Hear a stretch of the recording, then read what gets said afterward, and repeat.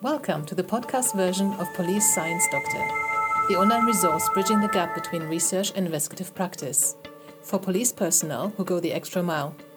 For academics who want to connect better with investigative practitioners. On YouTube and on policesciencedoctor.com. Hello everyone, this is Suzanne Knabe-Nicole from Police Science Doctor with Police Science Snippets number 103. You may notice there's a different backdrop here. It's because I've moved all my office equipment into a different room. That's what it's going to be for now. You can't see my beautiful devil's ivy behind me anymore, but she's safe and sound in the kitchen. And I need to work out how to set everything up and if it needs changing or not. So don't be distracted by that. It's still the same Police Science Snippets as you get every Tuesday here on the social media channels of Police Science Doctor. So the three snippets I've got for you this week are, firstly, emotional intelligence, bullying, and suicide. If you've been listening to me for a while, you will know how much importance I place on emotional intelligence, and I do believe that the world would be better if everyone had more of it. So this particular study found that the presence of emotional intelligence in adolescent bullying victims can actually reduce the level of suicidal ideation, so the level to which they fantasize and perhaps put into practice suicidal thoughts. This suggests that helping them develop emotional intelligence can have significant impacts on these victims' lives.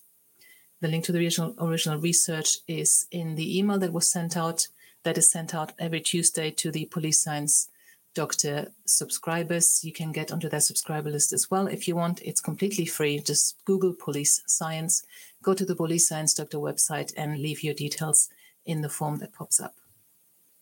The second snippet for this week is about empathy deficits and sexual offending. It was found that individuals convicted of sexual offenses do not necessarily have general deficits in empathy, which is the ability to understand and share the feelings of another. However, they tend to have deficits in empathy towards victims of sexual violence, especially their own victims. So do not necessarily look for someone who has got generically no empathy. It might just be about sexual victimizations per se. And the last bit for this week is about police falsifying statistics or crime statistics. It was found that police are more likely to falsify crime statistics for performance management processes if they are male, not in a leadership position, if they did not feel motivated by the performance management goals in the first place, if they believed the management indicators misdirected their focus and frequently felt that they were forced to reject members of the public they would like to help. So there's a big impact if the police, the officers on the ground, are not actually behind the goals and the management performance measures that are being put in place by the leaders above. These findings suggest that public servants can be corrupted, though they do not bring vices to work with them, but rather acquire vices through what is required of them.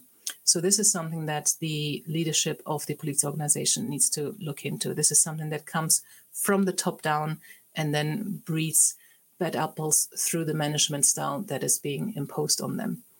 So these are the three snippets for today. Again, if you're on the email list, you will have been sent the link to the original research so you can read more if you want, and if you can access the articles, which unfortunately is beyond my control. That's down to the individual publishers. But I hope you found some use, and I'll see you again next week, again from this new location. Thank you very much. Bye-bye. Thank you for listening. I hope you found this content useful. You can get access to each episode's transcript with key learning points, timestamps, and references if you get yourself onto my mailing list. Just go to the main website on policesciencedoctor.com, and on the bottom of each page you will find a sign-up form for notifications of new content.